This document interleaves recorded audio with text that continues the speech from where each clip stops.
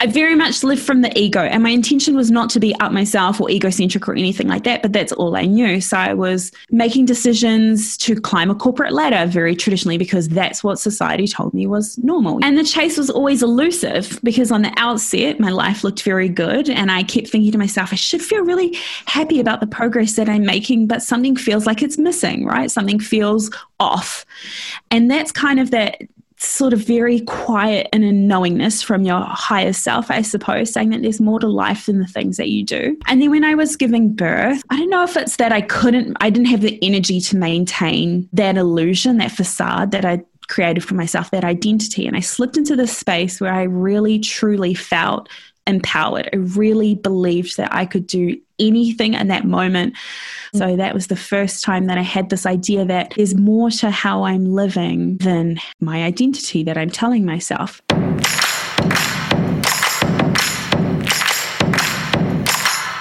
Life gives you two choices when it throws everything at you. You can let it swallow you whole, or you take those lemons. And as the old saying goes, you turn it into sweet, delicious lemonade.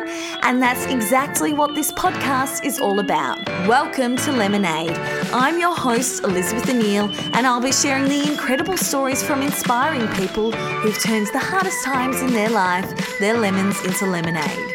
Because let's be real, we all want to know how they did it, the lessons they learnt, and what life is like sipping limoncello on the other side.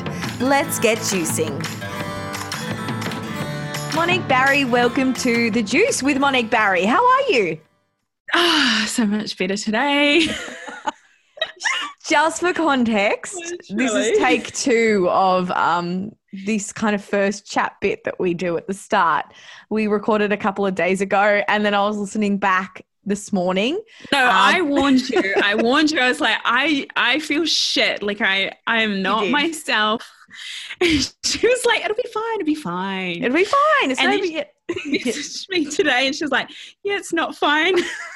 I could just tell, like, I think if you're, there's so many people that love listening to you speak, and your vibe and your energy is so infectious. And I'm just like, this is not the Monique Barry everyone knows and loves. This is the Monique Barry that just wants to be like, stop trying to make jokes. Can I just go back to my normal life? Leave me alone. The Monique Barry that just wants to hide under the blankets and be like, fuck off, world.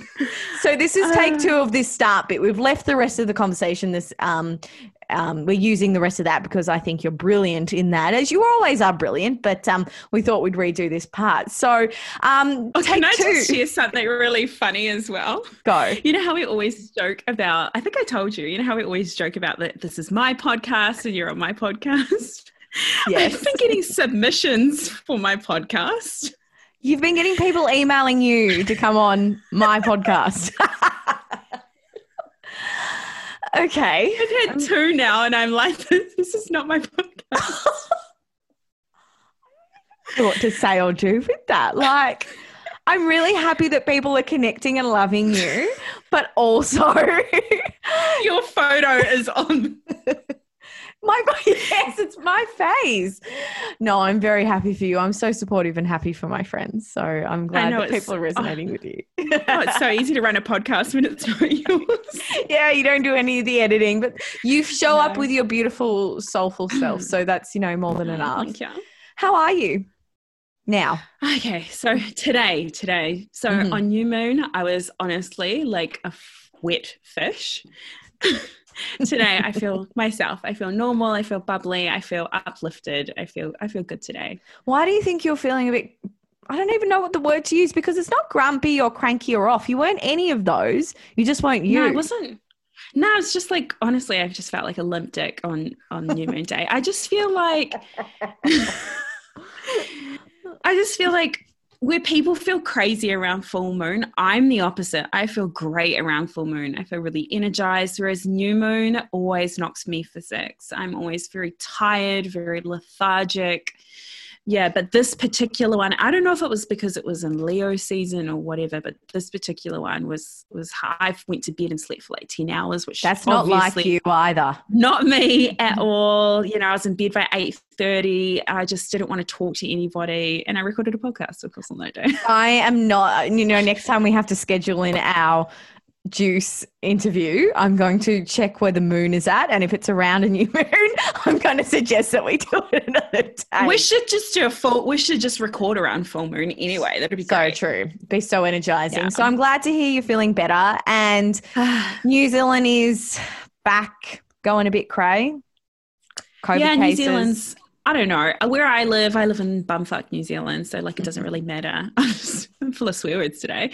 It doesn't really make a difference to me because my whole life is a level 2. Yeah. How are you Your feeling? Whole life is isolation. It's not that different. Not that different. It just depends on the day. You know, I always say that, and you know, you could ask me one day and I'll be like, this is the worst thing. I'm so depressed and down.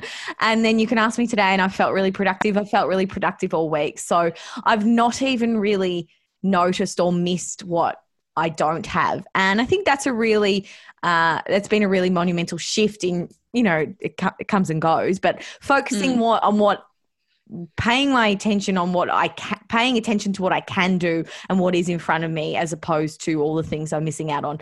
Although, like, I just really feel like I'd love to just hang out with my friends this weekend. So that can be a bit tough. And it's just not the same. You know, there's all these Zoom trivias and Zoom catch-up drinks. And I'm like, worst nightmare. I'm somebody I love texting, but I'm not like, I don't enjoy speaking on the phone. I'm enjoying doing this with you because this is so enriching, but just to sit here and talk over with a glass of wine, like, oh God, that just, even with my best friends, I'm like, one of my best friends wanted to set one up recently, and I'm just like, can we just wait until it's over? Like, I just am not. No propensity. Yeah. So, no, I'm really good at the moment. I'm personally, but I'm very excited because tomorrow I am engaging in my first somatic therapy session. That's right. So I'm very excited for that. We talked the other day. Ooh, much closer. I'm so excited about it because basically, and you know, it's probably not surprising to anybody that's listened to my podcast, is that I love chatting. I'm all for, I can talk out anything. But as my therapist explained to me that that's about 70% of it. You know, the other 30% of healing is very much helping to shift and release past experiences, trauma, conditioning that resides in our bodies. And the best way I can, you know, that's not some kind of spiritual abstract thing. This is proper psychological practice. And the best way I can describe it is, you know, we all have you know, if you think back to certain moments in your life, you're probably going to elicit some kind of physical response. Your heart might start racing. You might start clenching. You might feel out of breath or hot or cold, or, you know, but that can be something that might be triggering. But anything, even public speaking, can elicit some kind of body response. Yeah. So I'm excited to see what kind of actual somatic work you do tomorrow. Like, I'm wondering if it's movement or yelling or breath work, or I'm just yelling. I didn't even think of that. I don't know. I'm wondering. I've been doing, since you suggested it to me too, the 5-minute breathwork meditation each morning. Since you said it. So I've started doing that again. But it could be back, I think maybe going back to the past and recounting something that might be triggering or traumatic for me, and kind of going back through it in real time. And I think that my understanding is that helps the body process that in real time. So I will report back, as I always do with every modality I tend to go and do. So I'll let you all know how that goes. How are you supporting yourself? Actually, interesting that you say that, because I said something different the other day, and that's still relevant because I'm still doing that. But I am actually looking for a therapist at the moment. I've been kind of looking for one. I worked with one for a little bit. You know, I try and see my mentor, who's my meditation teacher, once a month. That's a given for my spiritual thing. But I've been kind of wanting to work with a therapist for a while, because I have a lot of childhood trauma that I just don't want to weigh me down anymore. But I've been trying some people and they're not vibing, and I know, and it was so reassuring because I was listening to your interview with Lola Berry, and she said, you know, you're not going to love the first therapist that you meet.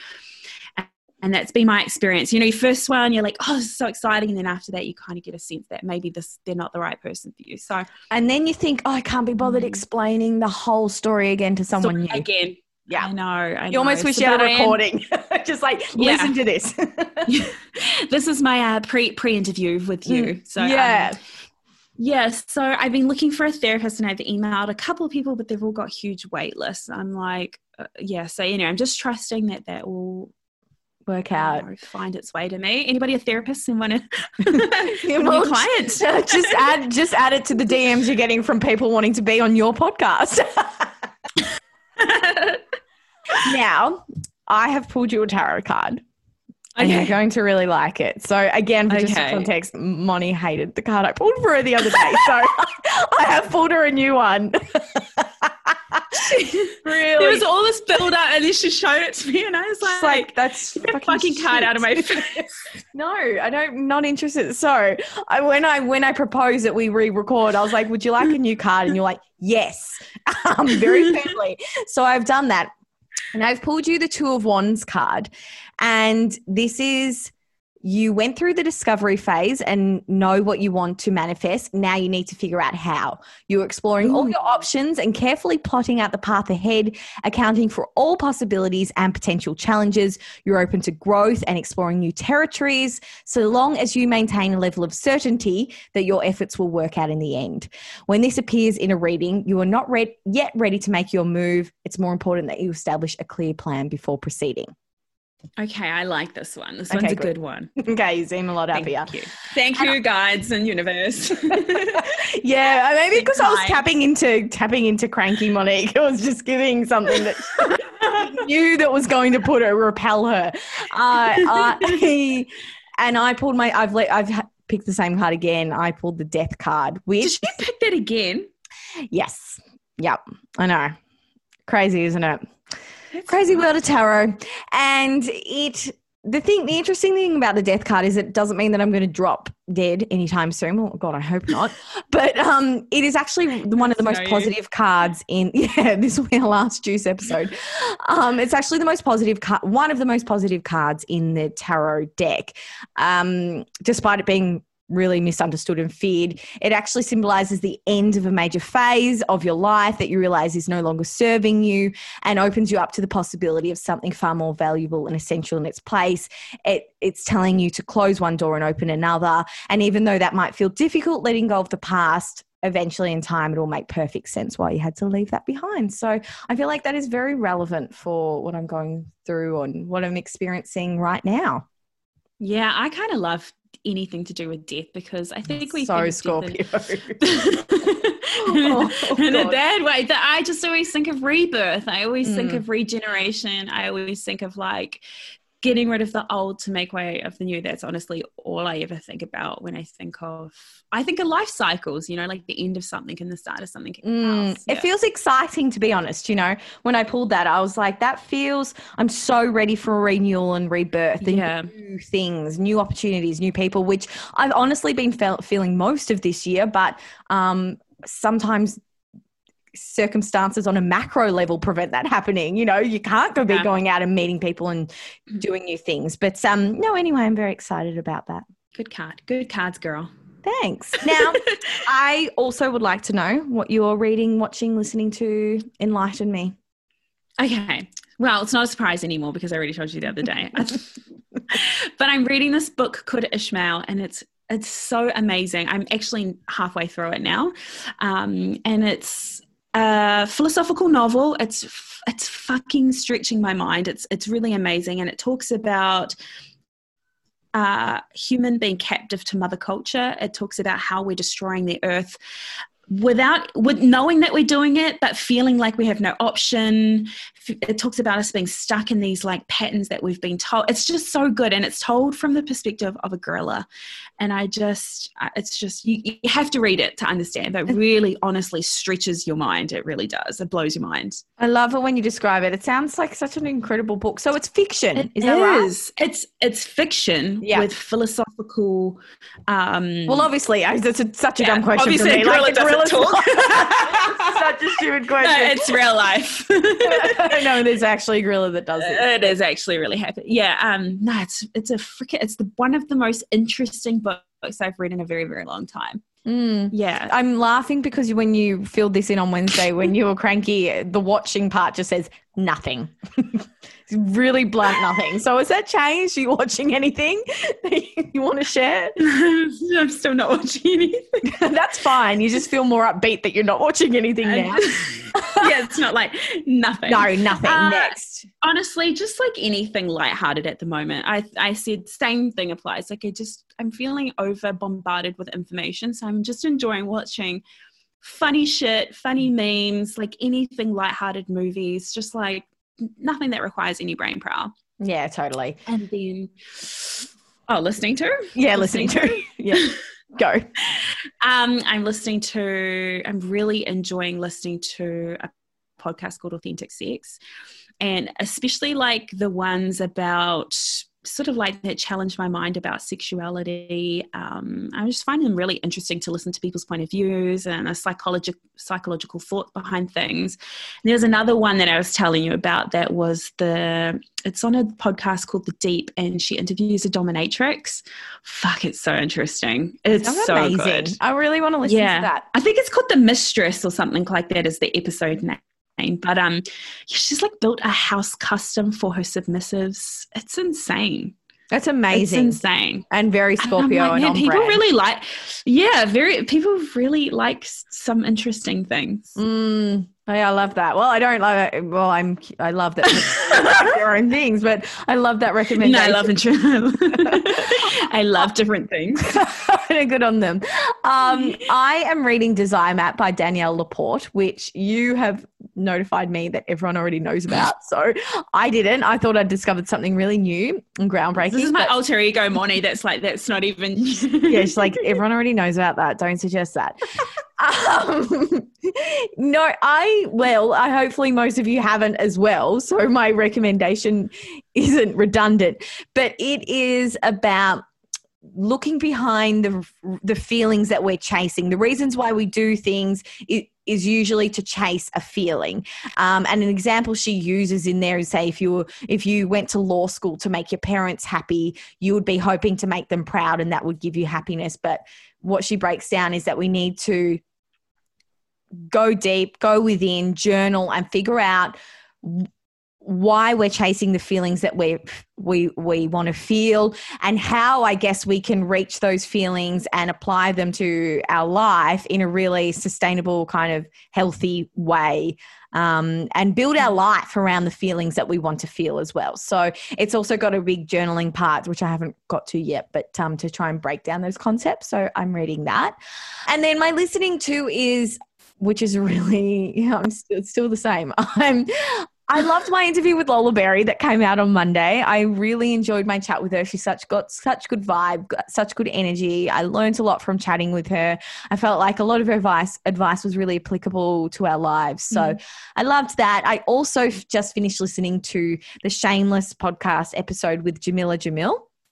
And I love her. Yeah, well, I am so embarrassed to admit that I really did not know much about her, if at all. And I kept she's seeing hilarious. People kept speaking about her, and when you just feel too out of the loop to kind of be in it, so you just stay out of it. So then I saw Shameless released an episode with her yesterday, so I listened to it last night on a walk, and I've listened to like 2 more episodes of her own podcast, I Weigh, today.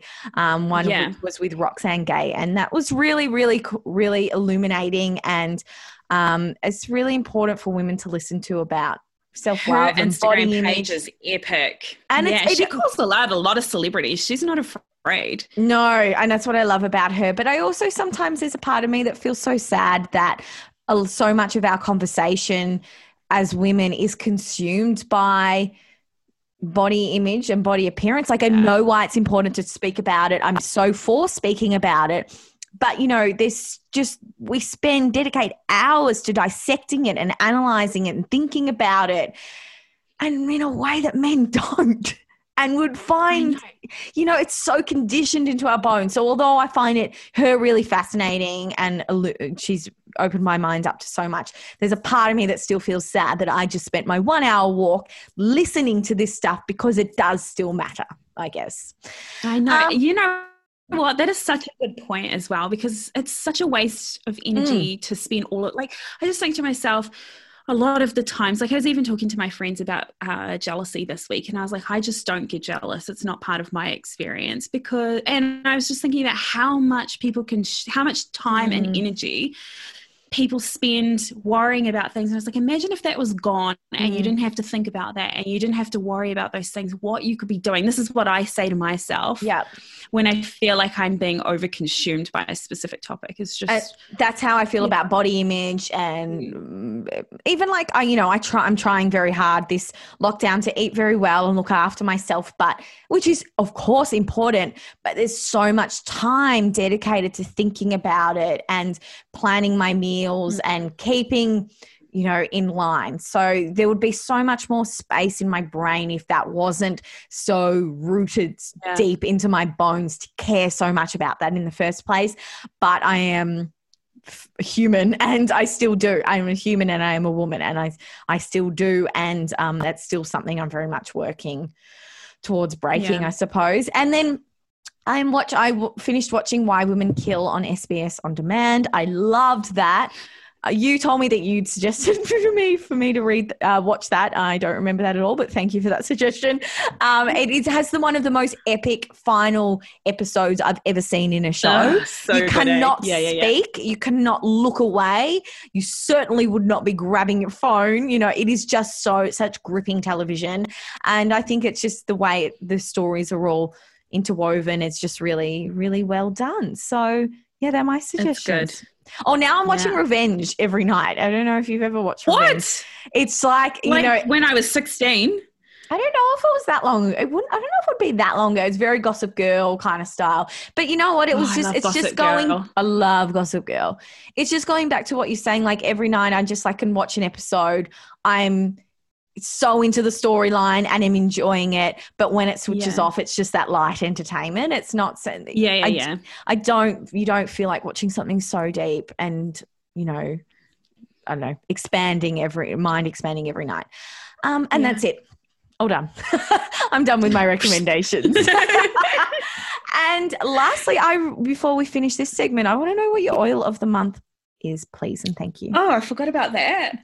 I forgot. My oil of the month, though, I'll just riff off the top of my head, is I use doTERRA oils because I love them and I trust them and I've been using them forever. So I'm using one of their new blends, which I don't know why I haven't bought it, but I pulled it out this month. I feel like it's very relevant given the current climate of things at the moment, and it was their adaptive blend, which is not so much a calming blend, but more about instilling feelings of tranquility, and it's for overthinking and worrying and anxiousness. And I've been using that every day, every morning, just diffusing it. It's beautiful. It's got lavender, copaiba, spearmint, neroli, sweet gum. It's so good. Yeah, so I've been loving that. I think that's a great August blend. I love that, and I need that oil. I'm definitely going to put that into my next order. Thank you so much. You need something other than peppermint. Oh, yes. Okay, so the story with peppermint. I've not spoken about peppermint yet. You did in Lullaberry's one. Lullaberry, not in this one. So peppermint oil is very open. It opens you all up and it gives you a buzz. I don't drink coffee, so I imagine it's how it feels when you drink coffee. It makes you feel high and buzzed. And I've been having it each morning. Texted me and I was like, I'm high on peppermint oil. Peppermint oil. And I put it in my ceremonial cacao each morning, which, God, I sound like such a wanker. And it makes me for the rest of the morning feel like I can do anything, super. You looked at her right now. She looks like a crazed maniac. That have taken 10 pills. Anyway, so I do love my peppermint oil, but the book of prop that explains all the properties of each oil. It's like an upper and a downer. Does explain that while peppermint oil is great, it also means that you're skimming the surface of emotions. It doesn't prevent you from going very deep, and it can be very addictive because you can become addicted to that feeling of feeling so high and buoyant every day. So you don't want to have it every day, but I am having it every day. Anyway, that's a different topic. So for our first discussion, we are going to deep dive into the ego versus our higher self, which is a pretty massive discussion to try and crack into within, 20 or so minutes.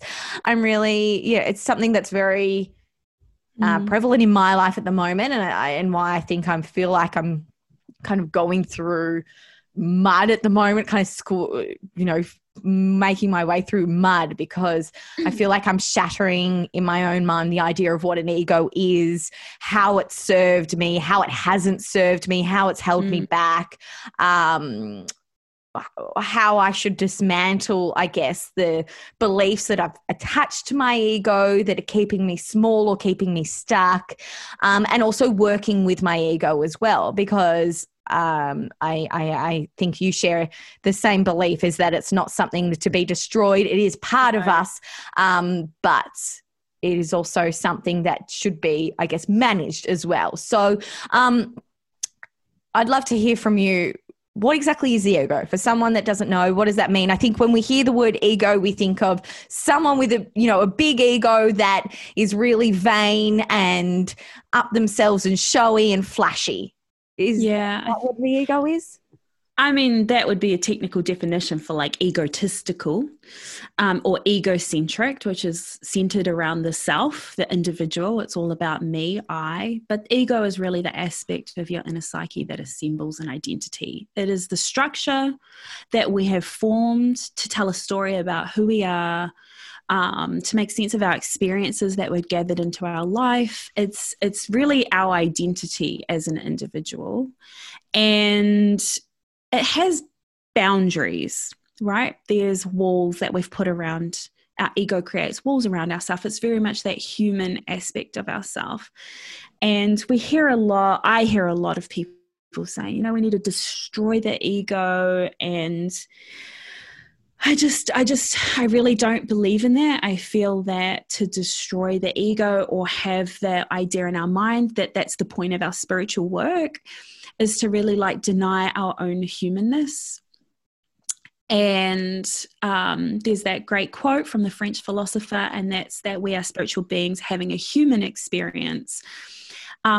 So I just think that this idea that we have to destroy the ego really creates that same sort of feeling that people, are failing if they're not achieving the status of, not identifying with their individuality, I suppose. Yeah. I just feel like it creates an unrealistic sort of benchmark for people to reach.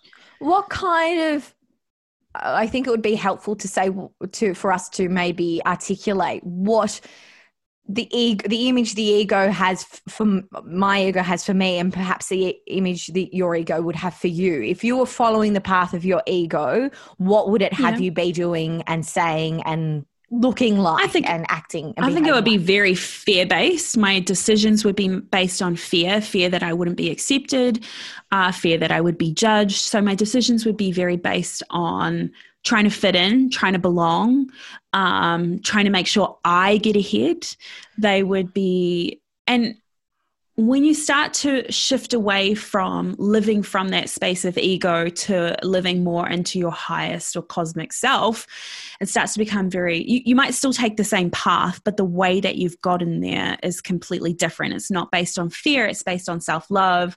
It's based on expansion. It's based on your truth and authenticity, rather than buy into the beliefs that you've been fed your whole life, that you have to fit into a certain box in order to be accepted. And if you don't, then you're wrong, you're bad, you should feel guilty about it, you should feel shame. So a lot of the decisions we make are fear-based, shame-based. They're motivated by societal beliefs that you've been fed to from your family or your peers or the community that you've grown up in. So it's not about your inner truth.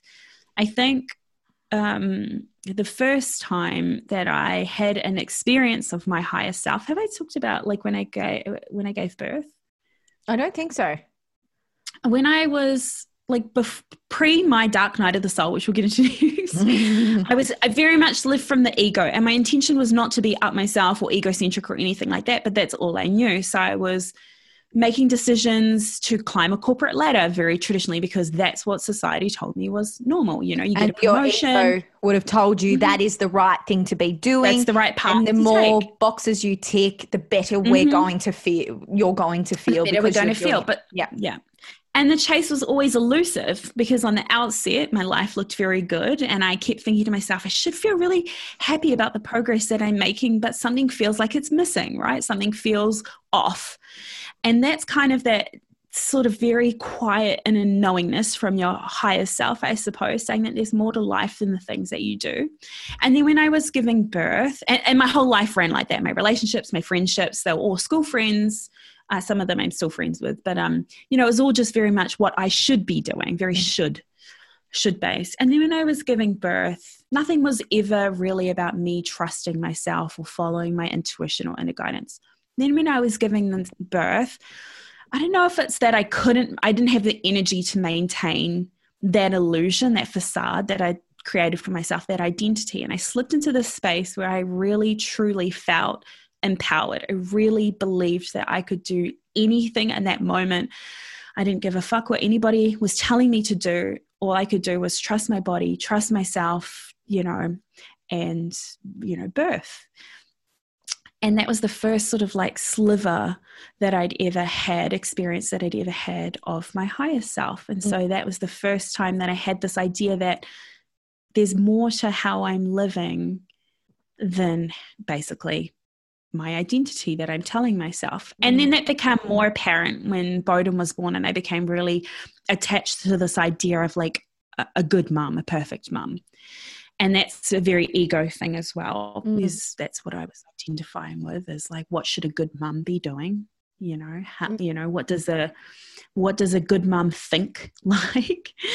Yeah. How a good mum wouldn't be doing ABC, so I must be failing. And that's the thing about the ego as well. As you were saying, you were achieving so much. You know, you were hugely successful in your previous job and earning lots of money and had lots of freedom. And you were saying, but there still felt like something was missing. And I think that's because the ego is never actually satisfied. It's never really, you think once it puts you under the illusion that once I reach this, or once I have this, or once I look like this, or once I achieve this, then I will be happy. But the thing is, when you do that and you follow that, once you are there, you want more. It's not enough. You're not then complete and satisfied because your house is huge, or you weigh the what you wanted to weigh, or you have what you wanted to have, or your partner is really good looking, or, you know, all these kind of external things that we think are going to make us happy. Then once we have, we're not actually satisfied. And I think that's why you see a lot of those, you know, people on those rich lists, those billionaires that just want more and bigger and greater. And we sit there thinking, how can they not be happy with what they've got? Look what they've got. And that's because I think it's very ego driven, that we just want to keep striving for more. How do we then separate from, I guess, healthy aspiration and wanting better for our lives and wanting to evolve into our best selves, from our ego driving us to be there versus our natural evolution, if that makes sense? Yes, I would say that's not the first thing that we need to focus on. I think that that's something that would naturally come later, that we start to bring experiences into our life that are from based on our higher self, or based on like a collective sort of for the good of the collective, or a more universal experience. I would say that the first thing that we really need to do is start to disassemble our ego structure to a degree, or correct our intellect, our mistaken idea about how things should be. So I think an unraveling kind of needs to happen. We kind of need to offload some baggage and really start to question ourselves and critically think, is this true? Do I believe this? Is this how I want to live my life? And so I think that's the first part, is to correct our intellect to a degree and create some space. So noticing our thoughts, noticing when we are being ego driven, and maybe like, how can we recognize it within ourselves, our day-to-day life, when we might be being led by our ego? Okay, so some thoughts that you might be having would be that I need to do this. I should do this. Even though it's not coming from you, it's coming from someone else, right? So when you start to use the word should, I would say that that's a very ego-driven decision or pathway. And then some feelings that you might be feeling is that you're driven by fear and shame. And you have that sort of like anxious, kind of like heavy burdened feeling in your body when you're doing something. So that would be kind of like the simplest way that I could explain it. And you don't feel like you're acting, I'm trying to use this in layman's terms. You don't feel like you're acting in alignment with yourself. So you feel like, oh, I should be doing this, but I'd rather be doing this, but I better do that because that's what's expected of me, kind of a thought process. Whereas higher self, when we start to question that, first of all, and we start to become aware of how our intellect, I don't want to use the word ego, but I'll use it for this, but how our ego is kind of running the show. When we start to tune into that, start to be aware of that, maybe start to even be aware of what situations trigger that, like people pleasing, learning how to say no, learning how to not say sorry all the time, all of those kinds of things. That's such a massive thing for women. They always are apologizing for just existing. I hear it all the time. And that's an ego structure, right? That's a way that we've identified with our ego in this culture. So starting to notice that and starting to correct our intellect is really, really good. And then starting to tap into, like, the second part of that would be then starting to tap into our highest self, our cosmic self. But that's when we have burdened our humanness with the heaviness of egoic expectations that we place upon ourselves, or that you just think of it like layers. When we've layered these identities that we've placed upon ourselves, we have to pull them off because we aren't able to tap into our higher self as easily. We aren't able to tune into that subtle signs and stuff like that from the universe if we are wearing so many layers that have been placed upon us throughout our life. So those layers could be what our parents expected of us, what society might expect of a woman, to how they should look, how they should talk, how they should appear, what they should be aiming for in life. Yes.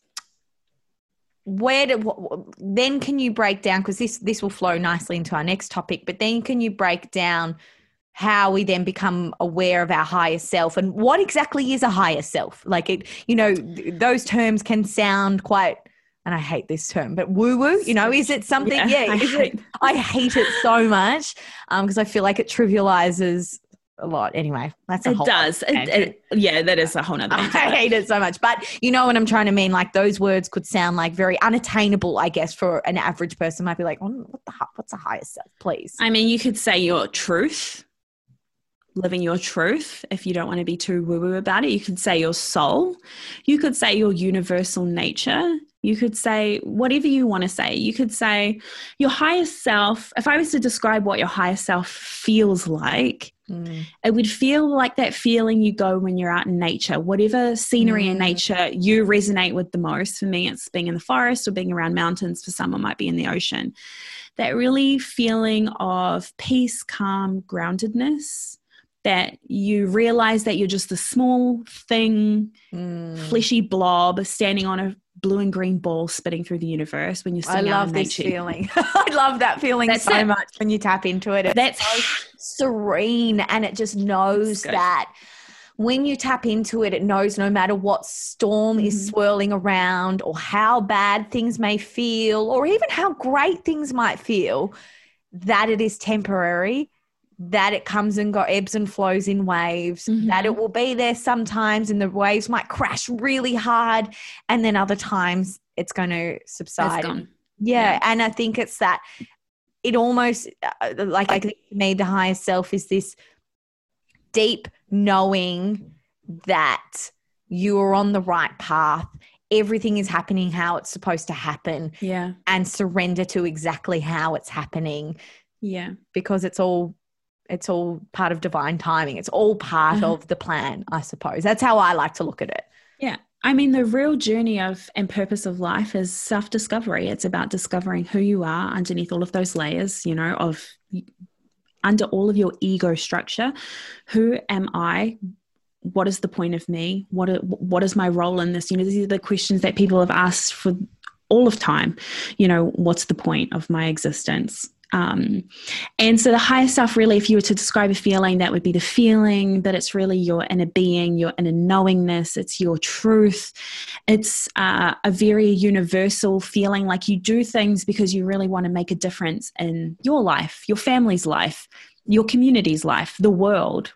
Doesn't matter. It's just a very non-individualized version of yourself because, you know, your higher self is an extension of nature, right? It's consciousness, it's the universe, it's God experiencing itself through your very human individual experience. That's what it is. How do we get into stillness and enough to be able to hear the guidance of our inner self? Because I think that's an important thing to note, that the ego is so chatty. Like you can hear that no matter what. It's a racing mind. It's telling you what you should be doing. It's the need to constantly be busy to feel worthy. That's how it can feel for me. And that can just cloud and shout over the top of your higher self. Your higher self is that, that kind of angelic being in a room that everyone is drawn to, but they don't know how, and they just possess this otherworldly kind of grace. Whereas the ego is the shouty kind of dickhead chauvinist man at the bar that you just want to shut up. Shut up. I think this is where this misconception as well with meditation comes in, because people think that they can't silence the ego and they think that's an impossible feat. And the point is not to silence the ego. The point is to uncover and integrate as much of our cosmic self as possible, that's our normal go-to, rather than the ego being our normal go-to. It's not to destroy or silence or remove the ego.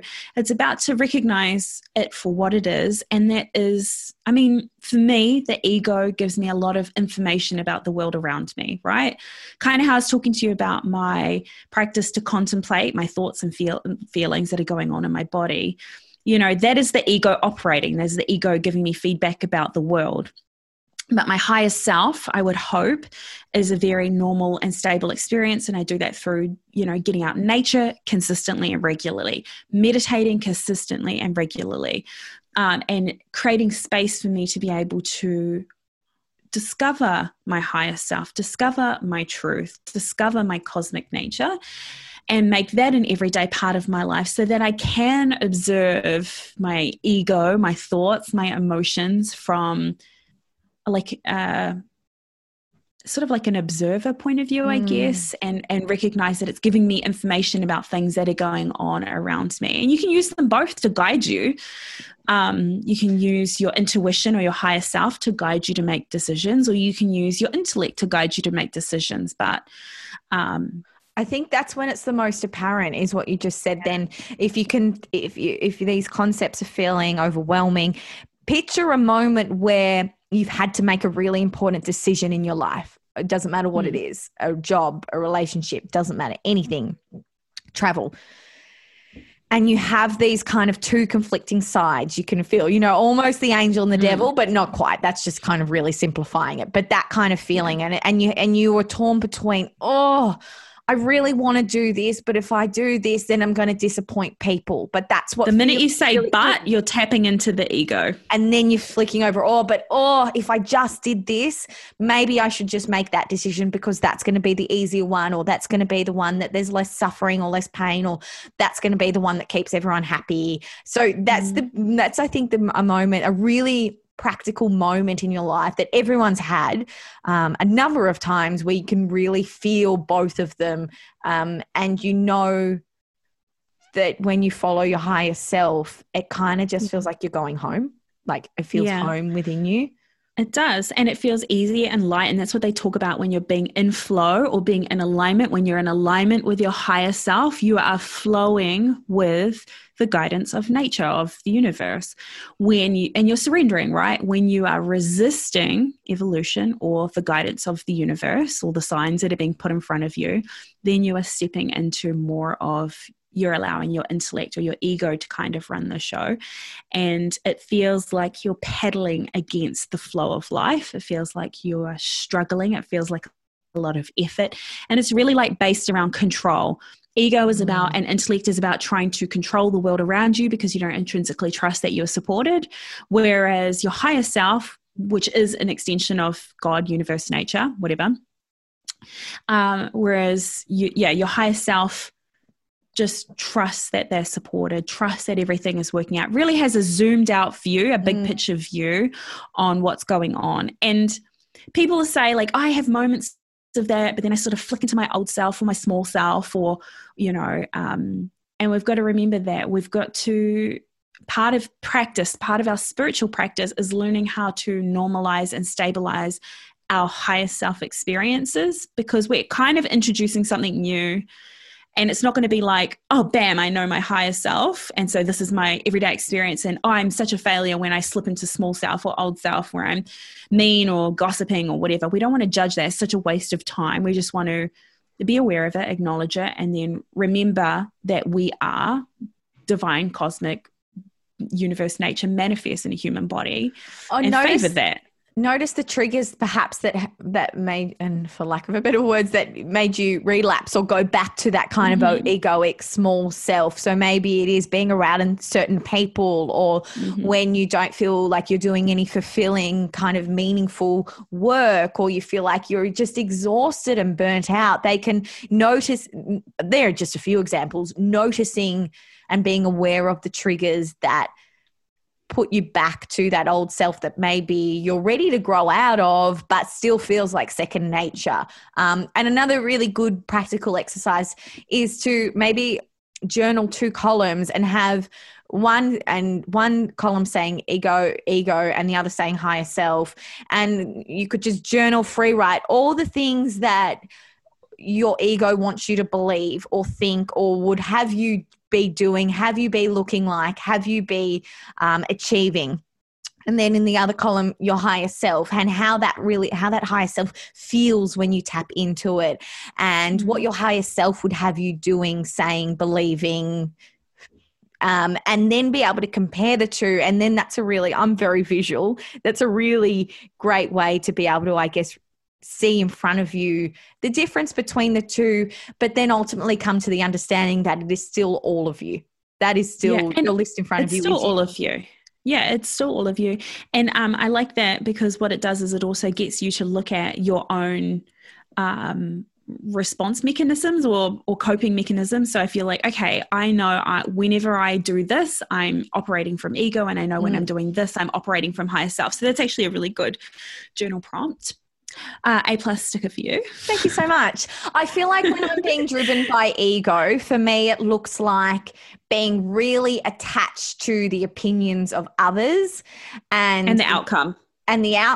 And wanting to be a certain person, because I think if I am that person, I'll be more acceptable, likable. It's me thinking at 30, I should have achieved a lot more. Like that comes into my mind all the time when you see people. Should. Yeah, I should be. Wow, I should be doing that. I'm not doing anything like that. Or maybe being single at 30. It's like, oh, I should. That's not what it's supposed to be. You failed in that area. You won't be happy unless you have that. And then the higher self is like, look at all these. I see it a lot with people even like deciding to have kids. Like, oh, I'm married. I should be having kids. Oh, I've already got one. I should be having another one. That's a social construct speaking. That's not, your higher self might decide this is the most evolutionary thing for you to be doing for yourself, for the child, and for all, universal. You might still make the same decision, but the difference is that I should be doing this because this is what I'm told. This is this is the pattern that's played out through all of humanity. This is what the book Ishmael really, really talks about. It starts to get you to question things that you've just accepted to be true, basically. And it's a lot of time. Like, this kind of work is years and years and years of practice. This isn't like you listen to this podcast and then you go away and you're like, great, I'm going to just listen to my higher self now. Like, I have clients all the time that will like work with me. They're like, I'm great now, life's better, which it is. And then like 3 or 6, 12 months later, depending, they'll be like, I'm back.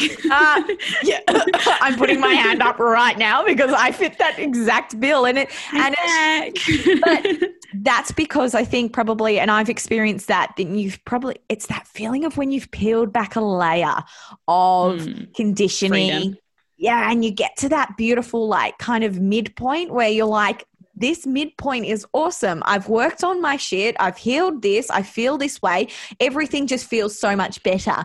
But of course, with spiritual growth, it's never ending.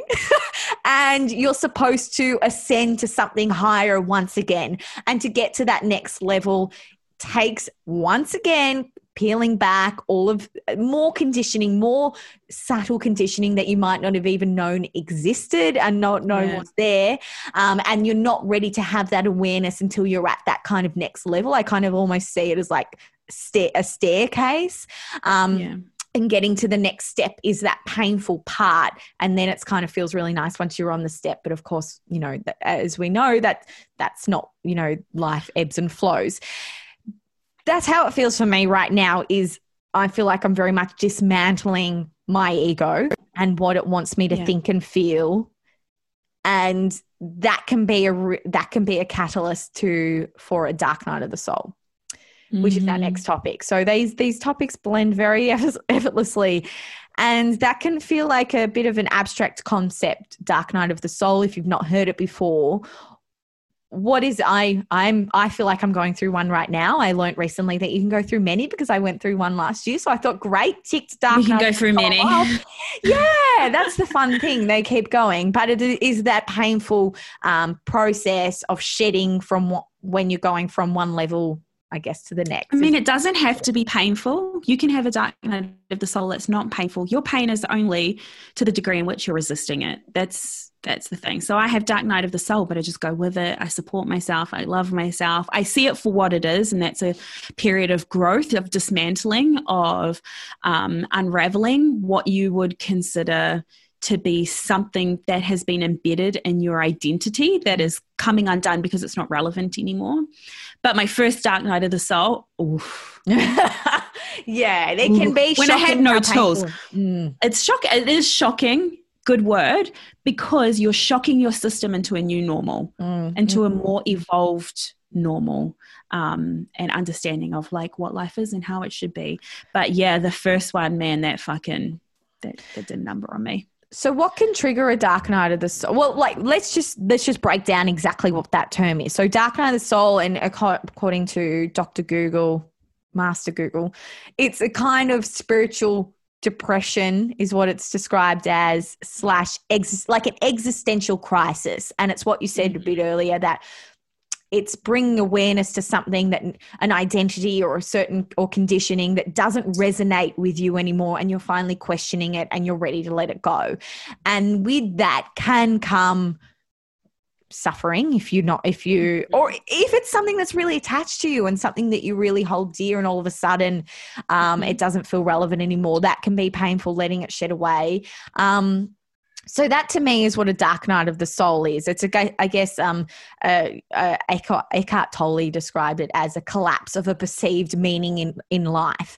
And that to me is the perceived meaning in life through the lens of the ego. All of a sudden you're not looking through that lens anymore, and suddenly the world looks very different, and that can be a bit unnerving. Very different. Yeah. Yep. I would say, what was your first dark night of the soul? What triggered yours? Last year I had a dark night of the soul, which I felt like was my worst one. That's where I felt like I had a full breakdown, and that's where I came back to you being like, help. And it's interesting what I think triggered mine. Like, I guess you could look at I had a pretty tough year in 2017, but that was, I guess, my very first one, but it felt so caught up in the chaos of trauma that I wasn't really observant of the lessons as it was happening, as it was unfolding, because it was all felt so chaotic. And it wasn't until last year when I declared 2019 as my year.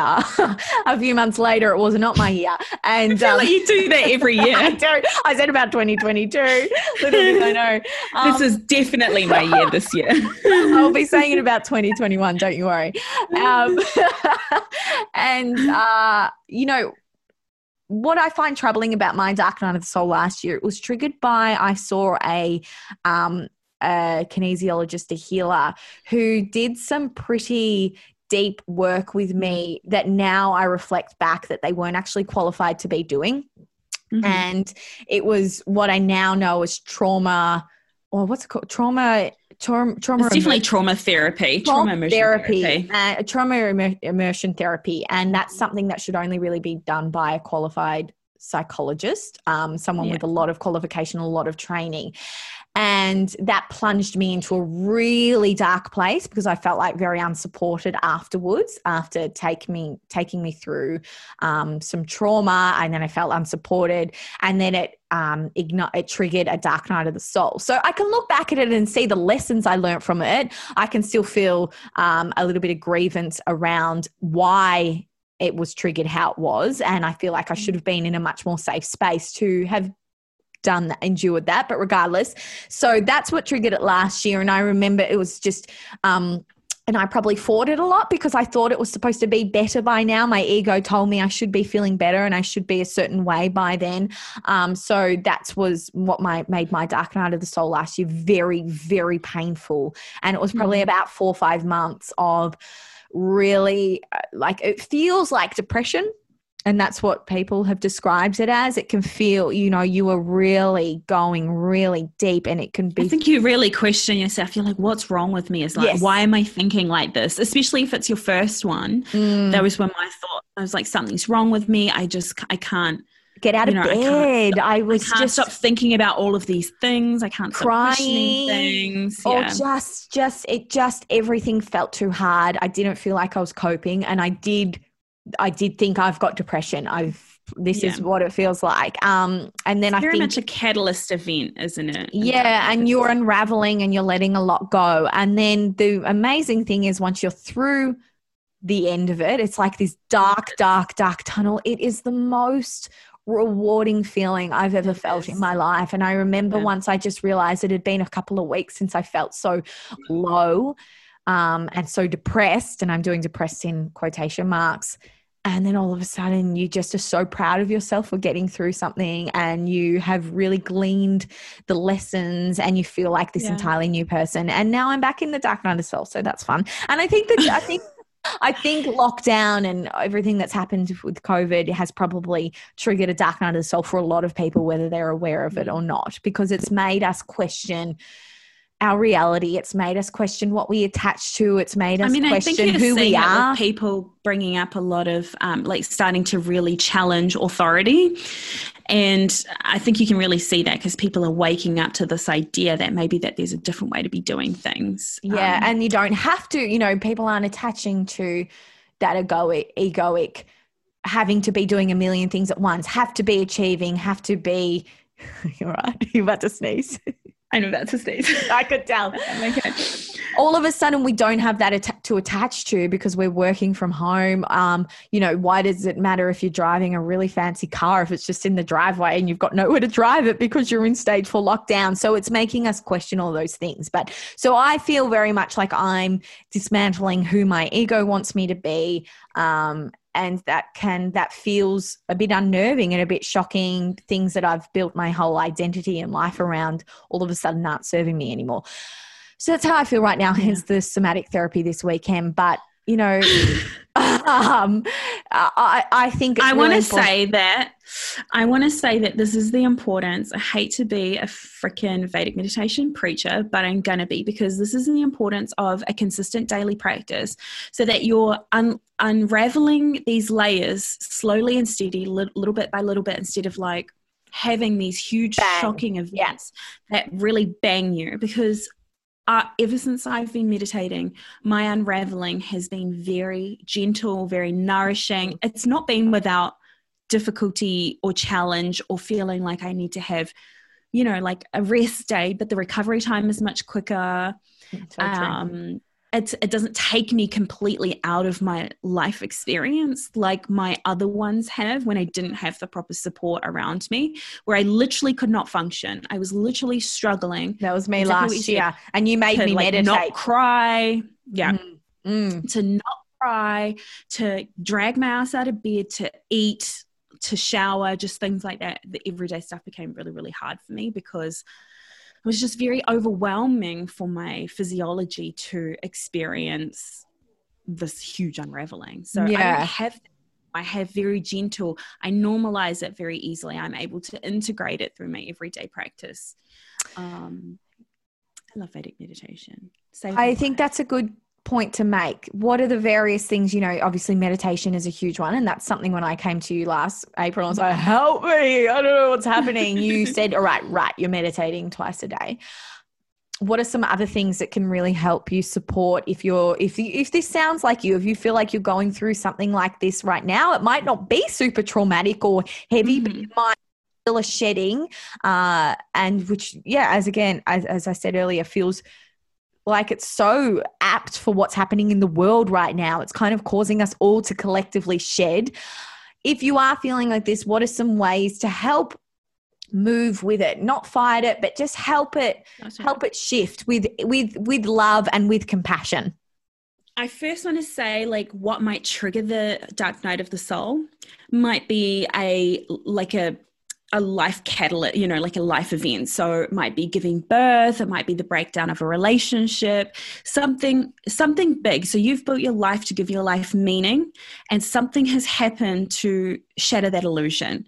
And that might trigger a dark night of the soul, because then you'll start questioning everything. And that's a good thing. So we've got to recognize it for what it is. Now, things that we can do to support ourselves on an everyday basis so we don't have this thing would be things like meditation and daily journaling, so that you can explore what you're feeling and become more attuned to things as they're happening, rather than just being slapped in the face and like, holy fuck, my world is crumbling to pieces. But while you're in it, if you're having the experience that you're in a dark night of the soul, then I would say getting professional help, for one, a psychologist, a life coach, somebody who is able to give you context for what you're experiencing and help you see the light at the end of the tunnel. Because that can be very hard when you're in the thick of it. It doesn't feel like you'll ever... It's very lonely. Yeah, and it doesn't.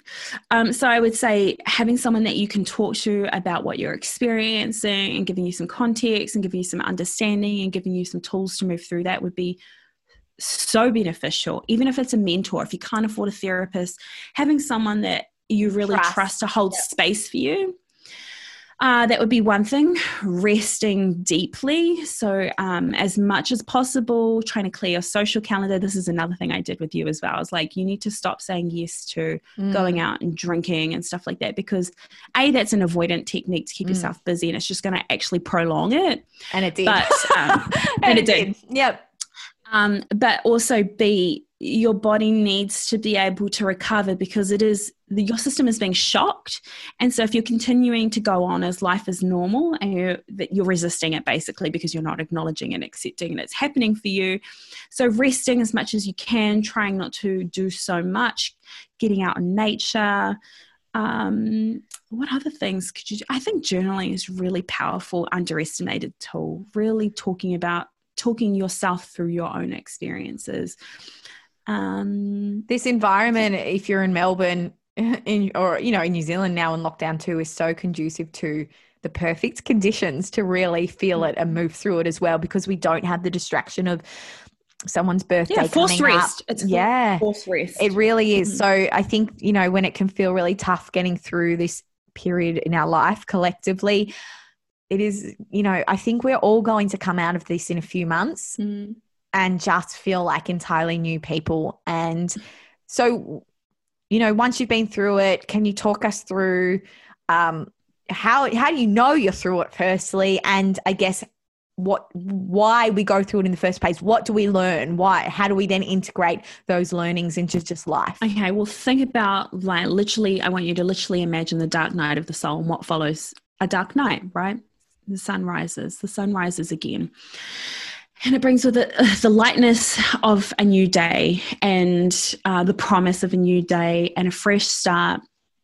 And so you can really take that meaning and bring it into your experience how I felt when I was out the other side is I just felt like I could see. I was no longer ignoring, and I could see what I had been ignoring, and I was choosing not to ignore it anymore. It feels lighter, feels like you've kind of shed a bit of a weight off of your soul, off of your mind, whatever it is. Sometimes people dip into that thing where they then become very evangelical about it, like, oh, you need to do this and you need to do that, and I'm meditating and blah blah blah blah blah blah in the beginning, but that you soon lose that the more that you sort of start to integrate. But I think integration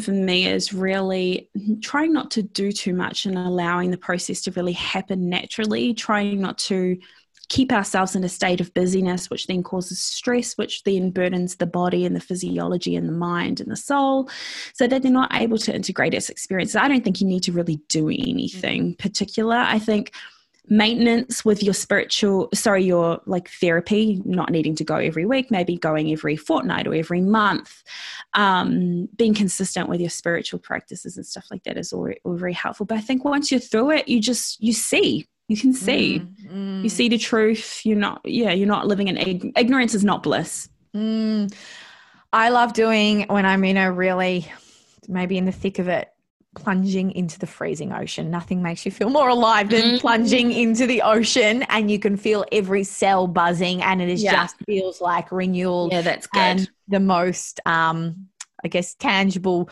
way of feeling like you're almost rebirthing, like you're just coming out of something, is when you come out of cold water. So I highly recommend that, even though it's winter, but you can do it. I think it's good. Something that I experienced post my dark night of the soul was just like spontaneous happiness, just like being happy for no reason. And I was like, this is so weird, so weird to be happy for no reason at all. I can't attach it to anything. It's just, I would feel like I'd just be walking down the street with my son, not doing shopping, running errands. And I'm like, I feel so good.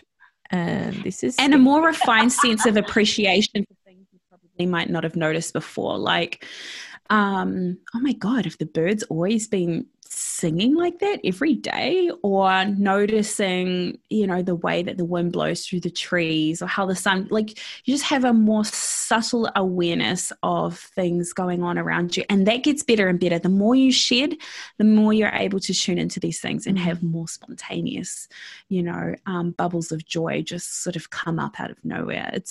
And that's when you start to unravel inner fulfillment. And it's a process. I mean, I'm 5 years deep into my journey. And it happens. It doesn't matter, like the length of time. I don't know why I said 5 years, because the length of time is irrelevant. It's the amount of resistance that you have. I have almost no resistance to any of my challenging experiences in life. And I always have a zoomed out view. And that's been a real blessing for me. That's also practice, practicing letting go, practicing surrender. That's what actually propels your spiritual journey, not I've been meditating for 20 years. Well, it doesn't matter. If you can't surrender to your experience, then you could be meditating for 20 years and not getting anywhere. Yeah. What a beautiful way to finish, I reckon. Yeah. I'm happy. That feels like spontaneously happy. My death card feels very relevant to this conversation. But, if you're going through it, knowing that there's a light at the end of the tunnel, it's all going to be all right. Ushering in new things, ushering in new patterns, new experiences, new people, a new way of life. And that's so exciting. So thank you so much for your time once again. Oh, it's always a pleasure. Loved it. Loved every minute. I hope you all got something out of it. Thank you, darling. Thanks. Bye. Thank you so much for listening to this week's episode of The Juice with Moni Barry, and I hope you liked it and got something out of it. If you'd like to connect with either of us, you can find Moni at MoniqueBarry_. As always, you can find me at Elizabeth O'Neill. And I know I say it every week, but if you have a spare minute, I'd be so appreciative if you could hit 5 stars, leave a review and hit subscribe. That helps boost the podcast and will mean it'll land in the earphones of people who perhaps really need it. So I'd be very, very, very appreciative. Have a wonderful rest of the week. I'll be back on Thursday with another midweek squeeze. Can't wait to chat then. Bye, guys.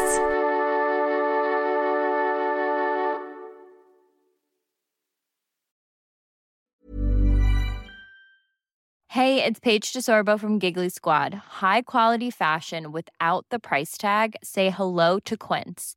I'm snagging high-end essentials like cozy cashmere sweaters, sleek leather jackets, fine jewelry, and so much more. With Quince being 50 to 80% less than similar brands. And they partner with factories that prioritize safe, ethical, and responsible manufacturing. I love that. Luxury quality within reach. Go to quince.com/style to get free shipping and 365-day returns on your next order. Quince.com/style.